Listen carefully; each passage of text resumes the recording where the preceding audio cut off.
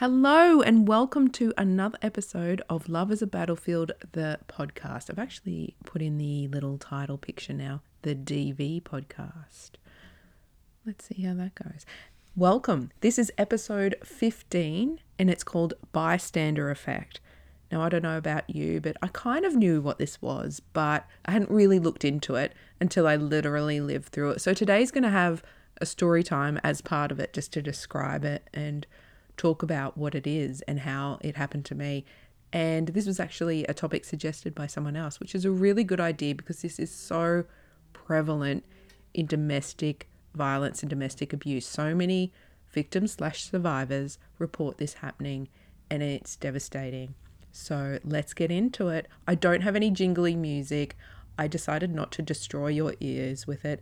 And I was listening to this other podcast recently and it's pretty successful and I really like it. And it's probably one of the only podcasts I listen to with one person.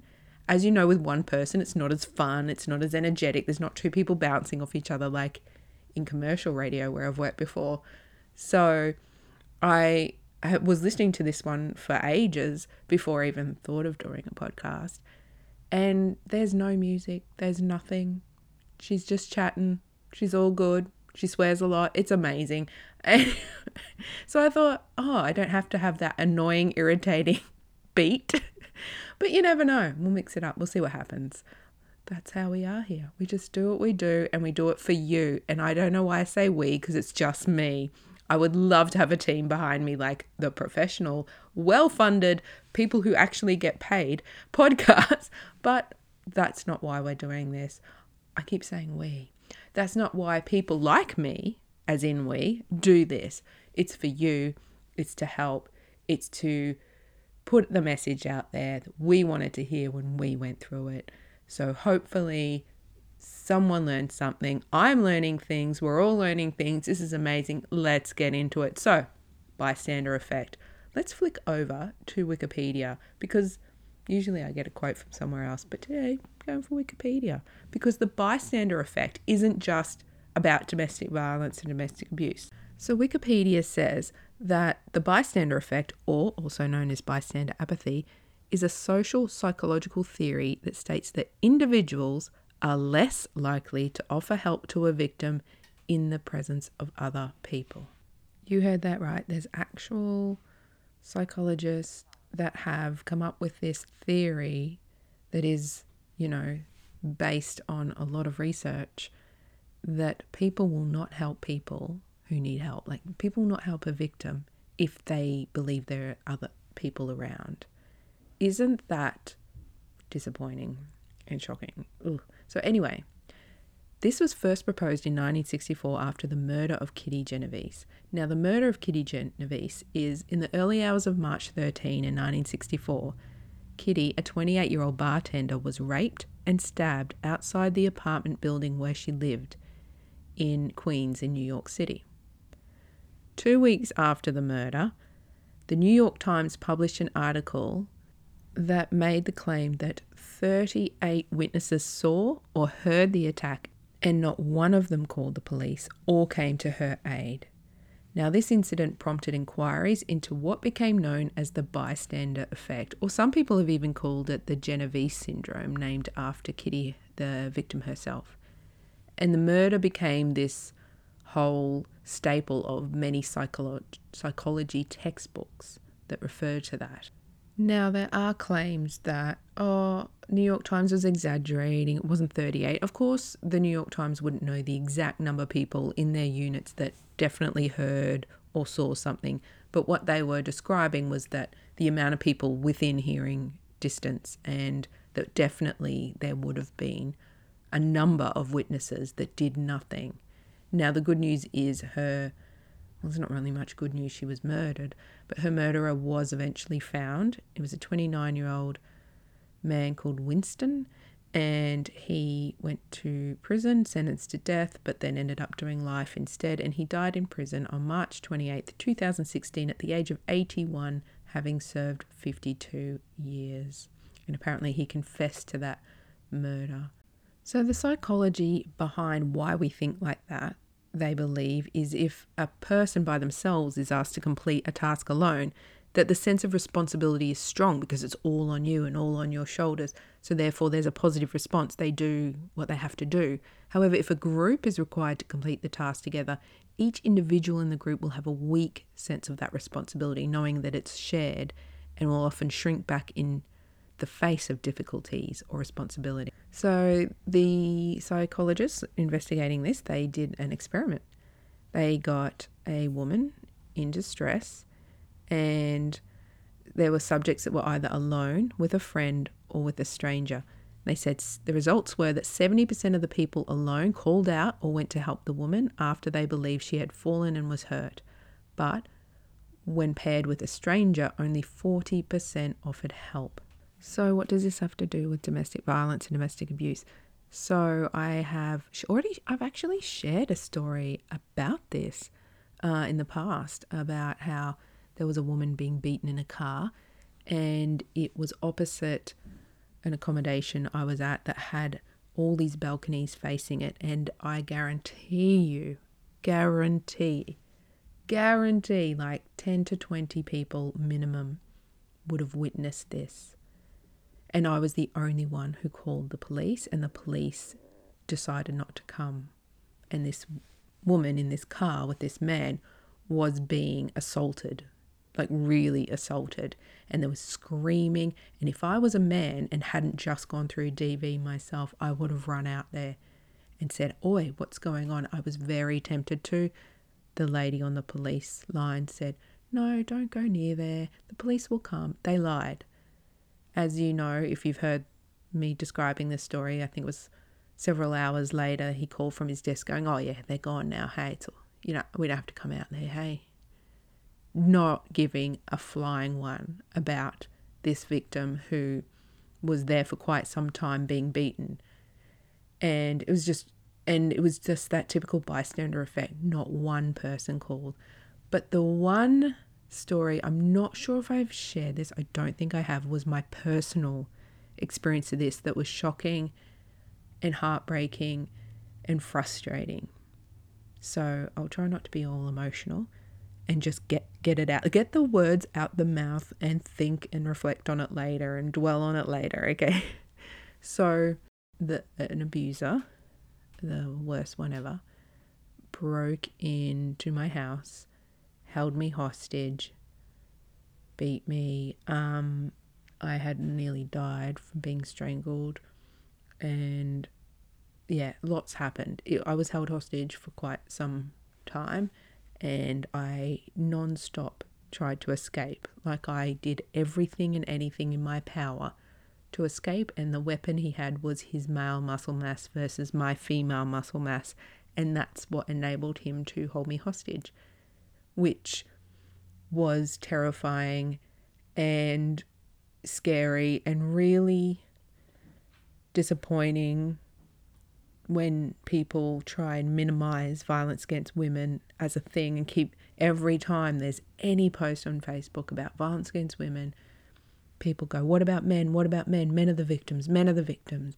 And it's like, if you have the muscle mass to be able to move that person out of the way, like there's no actual weapon, no guns, knives and stuff, and you can move them aside and escape from the building, that's more than I could do. And so there's like resentment, or like more of a knowing and understanding of why violence against women is such an issue, because I believe, like, pepper spray, I've said this before, pepper spray is illegal in my country, yet men carry the weapon on them at all times, and it is their testosterone fueled muscle mass, the fact that they can overpower us physically at any time, no matter our size or their size often. Like, I mean, I don't know if when you were younger, you knew like some other young guys and you knew skinny ones and you thought, "Oh, I'll be able to," I don't know if you're playing sport together or whatever, but you saw that, wow, they actually are stronger than me. They can,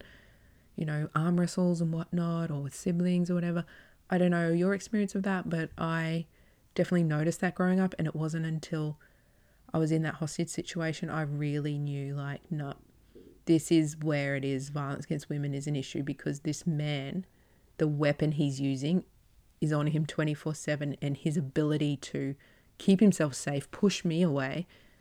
If I was the perpetrator, I'm not, obviously. And he's able to overpower me and attack me and hold me hostage just with his muscle mass. It was so frustrating. Like, please let us have pepper spray. No, Australia says no. Anyway, so that's that whole sort of backstory as to being held hostage, and it really sucked. And during the night, I did everything and anything to get out. I tried to get to every door. I tried screaming, using my voice, calling out for help.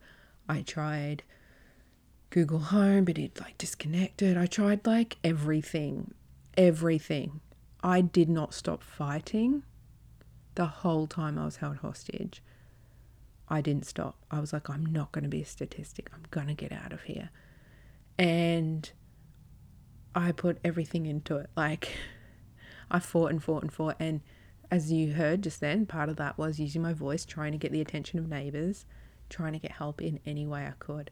And I know what I called out. All the help me, the screaming, everything. I know what would have been heard, and I know these neighbours and where their bedroom was and everything. So I had these neighbours that were very intrusive. They would come out the front all the time, walk their dog around the block, and if they see a neighbour, they will go up to them and start asking questions. One time, one of them came to the door and pushed me. Not pushed me. No. What they did was they stood really close to me, so I would step back, and then they kept doing that, hoping and they kept looking around. They were trying to, they didn't say, hey, can I have a tour of your house? I want to look inside because I'm nosy.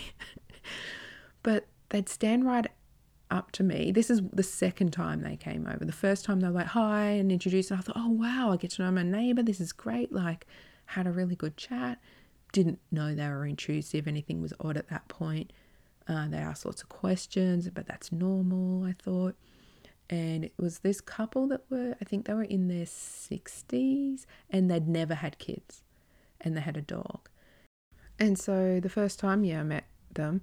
And then another time, I think, and it was the lady that was more of the intrusive one. She came over and she made an excuse to sort of ask a question, but she already knew the answer to it. But I remember I opened the door or something and she stood right near me, so I had to take a step back. I don't know if we went into the house or what the situation with the door was, or if it just hinged back by itself. I'm overthinking it now. And then she'd take another step into my personal space, so I'd take a step back. And every time she took a step forward, she looked around. So she was obviously trying to look in my house, have a bit of a tour, but she never said, hey, can I have a tour? I wonder what this house looks like inside. She'd only been living next door for a few months. And so, but she didn't say that. She didn't verbalize that. But she kept getting in my space, really weird. It was really creepy, freaky.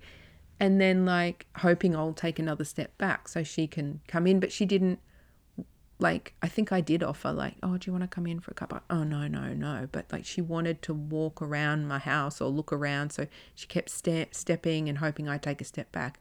And then I realized what she was doing. You don't expect people to be like this. So it takes you a while to realize when someone is doing something inappropriate or kind of weird or off-putting or creepy. And so then she tried to do it again, and I just stood there with her in my personal space thinking, no, if she wants to, she can use her words. I'm very open, very friendly, very willing to get to know my neighbours, but you're not going to do this weird hop in my personal space and intimidate me so I step back so you can look around nosy I've invited you in for a cuppa if you want, but you're not. So it was very odd.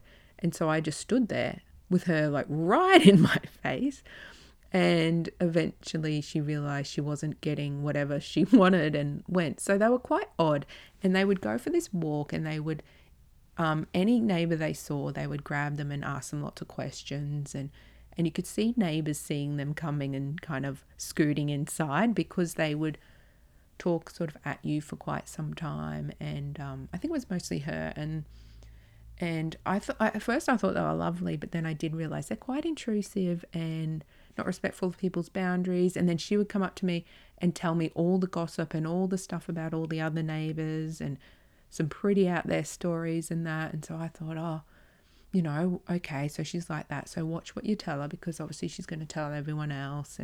And so after a while, I just tried to take a step back because of that intrusiveness and that overstepping people's boundaries and stuff. But so they were the neighbours that were directly next to where I was held hostage. And I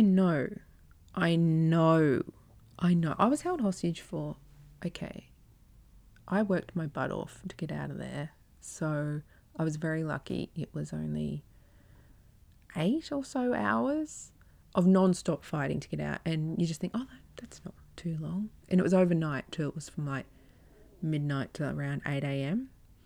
But it was non-stop trying to get out, fighting for my life, like non-stop. It's a long time when you actually live it and spread it out, and all the events and all the different beatings and having dog water poured on me, alcohol poured on me, spit on, all the different throwing me this position and beating me, throwing me on the ground and kicking me, and head injuries and like, sorry if I'm like upsetting anyone by saying that. I'll try not to go into too much detail, but it was a long time. But then again, it wasn't like some of these things like years people are held for. And so luckily this stalker ex of mine had not thought out the plan of what's next. So like, I know he considered killing me, and he was wondering, I could just tell that he was like trying to figure out what he could do with the body. And then I think he knew he'd get in trouble, so he was just holding me. I don't know. I think he thought, like, these psychopaths think they're above everyone, and they think because he'd outwitted the law with the victim before me and was able to get away with it, I think there was a cockiness that came with that. And then being able to get away with so much DV with me, especially, and convincing police of lies initially that we've discussed before. I think he had this, they grow this cockiness where they believe they truly are in control and have all the power and control, even over like police and the law. And I think that they get so cocky that they believe they can do something like this and convince you, don't tell anyone, just let me hold you hostage. I don't know. I honestly don't know what he expected. And I did ask during the night. There's actually recordings that were used in evidence of me asking to go to hospital and things. But anyway, so they were directly next to this room where most of my holding hostage took place. And I know for a fact, like, I know they heard. Like, even if they were asleep, I know that, like, because every time I'd go in my backyard, day, night, 2 a.m, anything, like, the next minute you'd hear them open the door and come out and just stand there and listen. Like, you're like, what? You're like, you're talking about your stalker ex and DV, but we're actually concerned about this neighbour. It was just this creepy intrusiveness, and I don't know what the deal was, and they were like that with every neighbour. It wasn't just me, which is good, but I was directly next to them. The ones on the other side of them, they hated them because they had children that were under like a certain age, and they passionately, they despised children. And so because they had children, they didn't have children, but sometimes they babysat their grandkids. So not often. And when they babysat their grandkids, they felt offended and said, how dare they babysit their grandkids when they don't live there?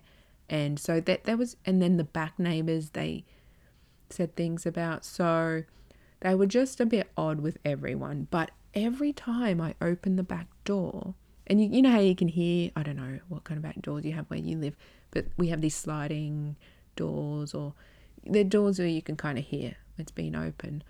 I'd go out and I'd forget that they exist, whatever, doing my thing. And then you'd hear their door, and they'd do this thing where they'd peg out, they had their laundry, and they'd go in and out of the door with one piece at a time out to their clothesline while I was in the backyard.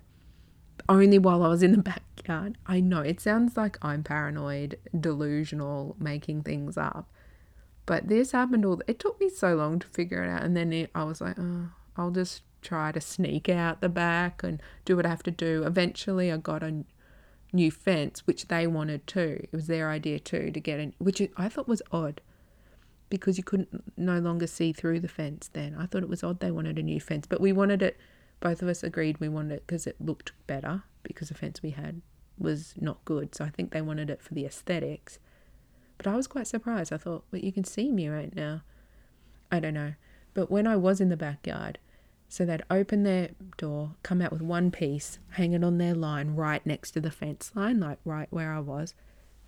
Then stand there for a bit, go back inside, open the door, get another piece, close the door, open the door again, like with one piece for the line rather than a basket on a trolley or something.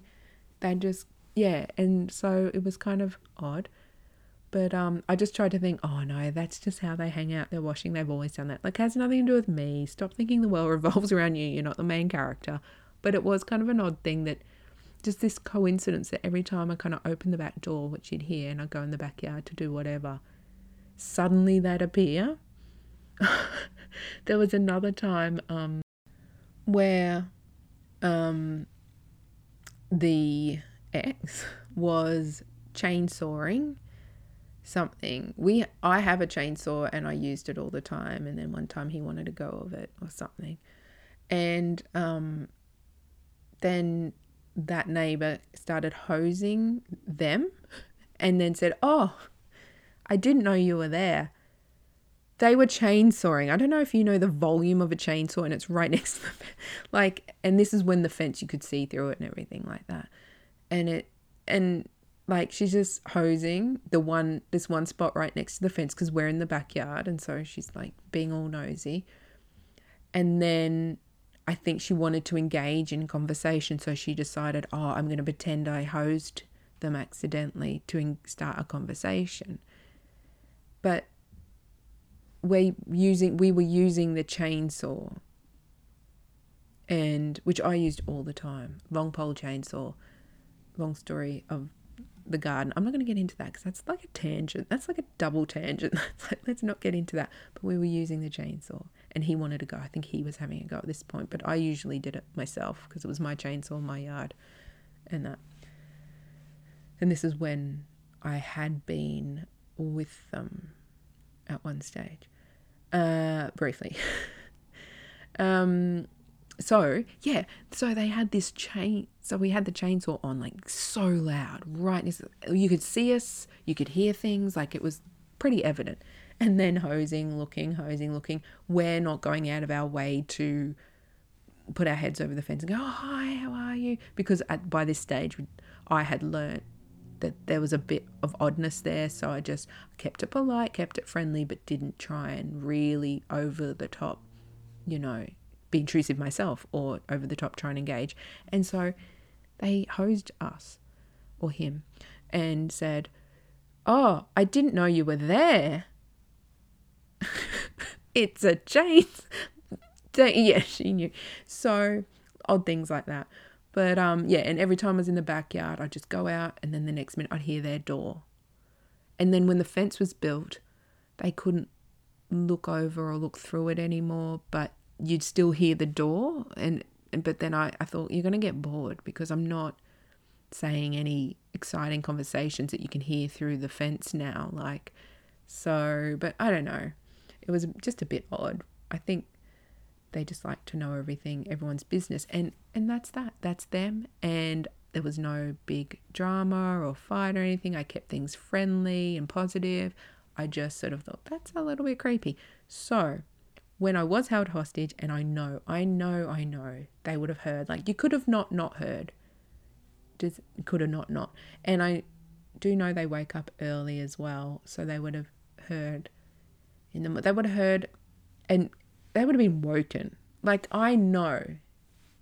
I know, it just sounds weird to say I know. Like, you think, maybe they're both in a super deep sleep and they slept in, and I don't know. I mean, no, because I know every time I went in the backyard, I made any noise, they would appear. and listen in or whatever. So I knew they had that nosiness. And so this bystander effect, they didn't call the police. This is my whole point. Like, hello, bystander effect. They did nothing. They didn't do anything. And there was this neighbor that lived across the road who I believe was a pedophile, because their grown child came and confronted them about said child sexual abuse at the door. They heard this confrontation, and afterwards, and they were listening to the whole thing, waited till it ended, and then afterwards they came over and checked if the pedophile was all right and were all matey with him. When you clearly heard this adult man, who was this man's son, describing what this man did to him and saying, "But I loved you, you were my dad." Like, this was really full on. And then they went over to support the man afterwards.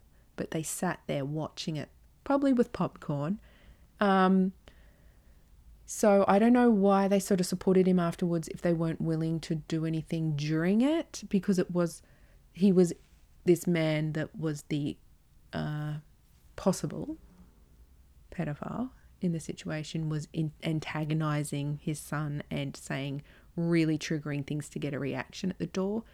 And the son just had emotion. You could just see he was just, he had grown the guts to come and confront his father after however long. I didn't know the details, but you could hear the story, what was being said. And you could hear the man lock himself behind a screen door and antagonize this son. I've got all these stories for you, hey? And things got heated, but they didn't do anything then to, like, I wouldn't help a pedophile because of things that have happened to my kids, which is a whole other story, and something I'm not willing to go near it too much, but at this stage it's a lot. So I was not going to assist someone like that. I was rooting for the survivor who had come to confront, and I thought him antagonizing behind the door and trying to get a reaction out of this person and being really cruel. You could hear her saying some really cruel things. It was just not on. And I was actually shocked that these people went over to support him, waited till it was finished, then went over to support the possible pedophile person. And I found, so obviously they had bystander effect, like when something's happening, like if they actually were on his side, wouldn't they have come and tried to like help during it? And it, like, because they were being very supportive afterwards, I didn't want to help because I'm not helping a pedophile. I'm like, go for it. This is your father and he's done what you're saying he's done. That you have a voice, So anyway, that's a whole tangent there, but that's another incident. But they had gone over after to sort of help, and it was late at night and they heard, and this was not right next to their bedroom, like when I was held hostage. This is like way over this wide road. This person had a very big front yard. It was not as close as my situation. So when I was held hostage and the noise that came from there, I know they heard, and they did nothing. They didn't even call the police. They did nothing. And they were dead to me at that point. Like, I survived and got out of hospital and came home. And I reflected on it and I just thought, I was just hurt. I was so heartbroken. I was like, how could you have heard what I know you heard and have done nothing? And so I just avoided them because I didn't want to project what had happened to me at them. It wasn't their fault. They didn't hold me hostage. They didn't beat me. They didn't try and kill me.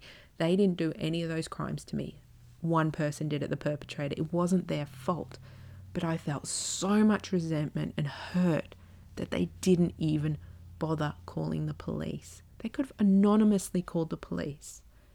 They didn't even bother. I mean, that night with the man at the door of the other man, it went on for some time. They didn't call the police then either. I didn't, because I'm rooting against the pedophile for my own personal experiences.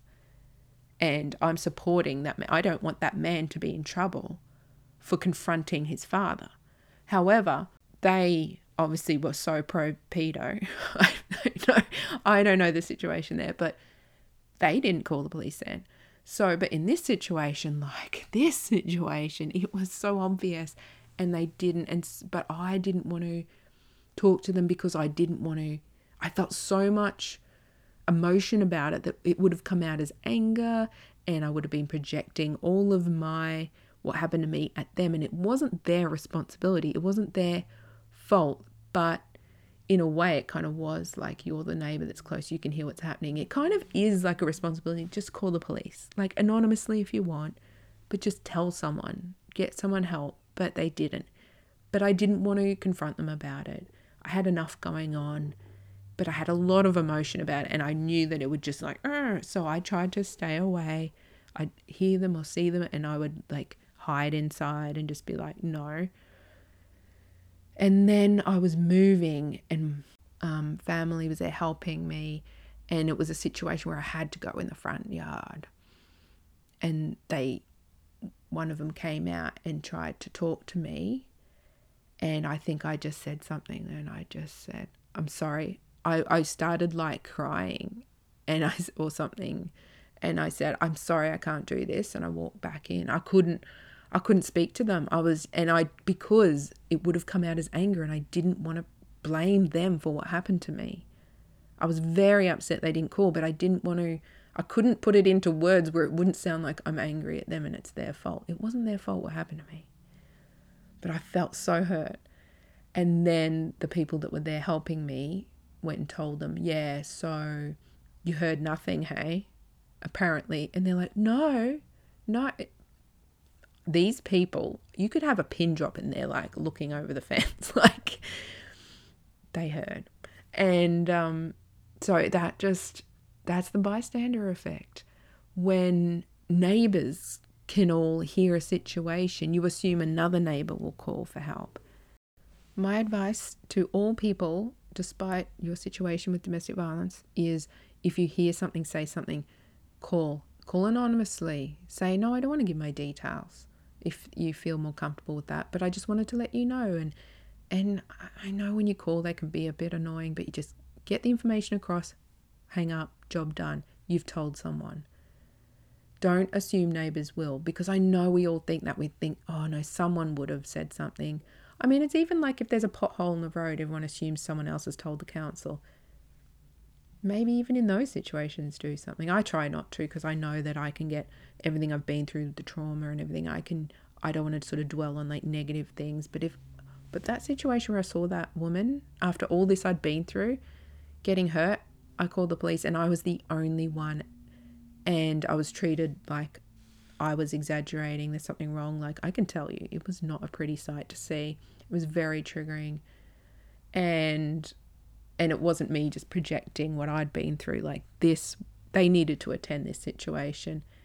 And the fact that no one else called, it really shocked me. And it did shock me that there were men and women who would have witnessed that, and not one just went out to say, hey, what are you doing? I think a group of people, like there were families, like groups of people, like a couple of people could have gone out together and just said, hey, maybe stop trying to murder that person or something.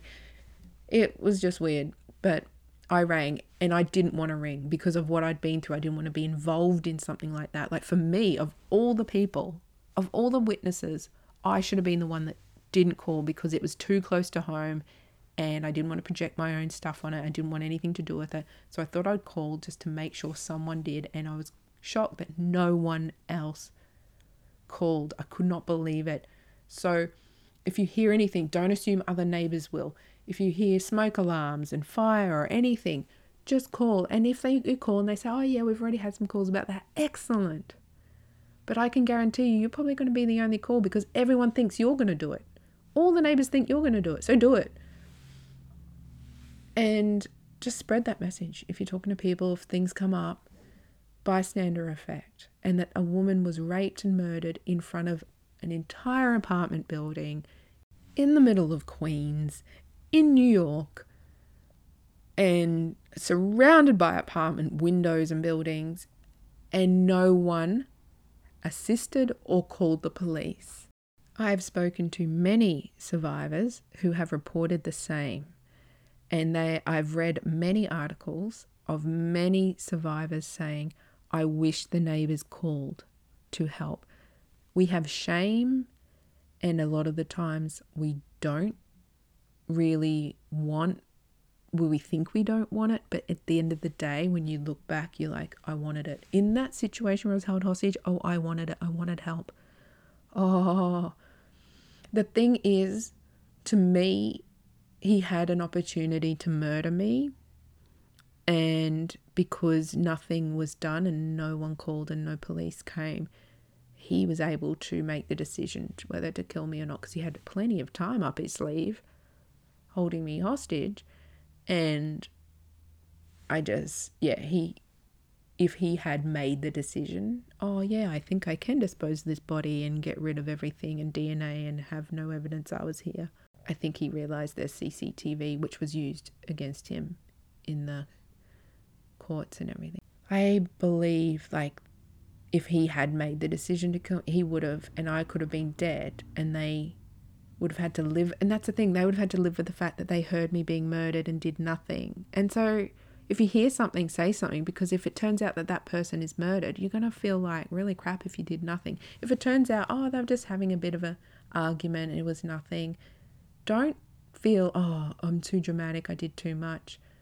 No, and it's good. If they hear that people care, it's good.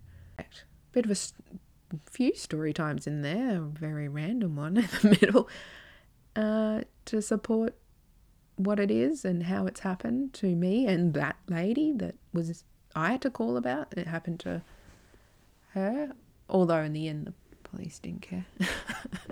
You get that. But that's not on me. If I hadn't have called and she ended up being murdered and, it became public and this car was here and that, did anyone see it?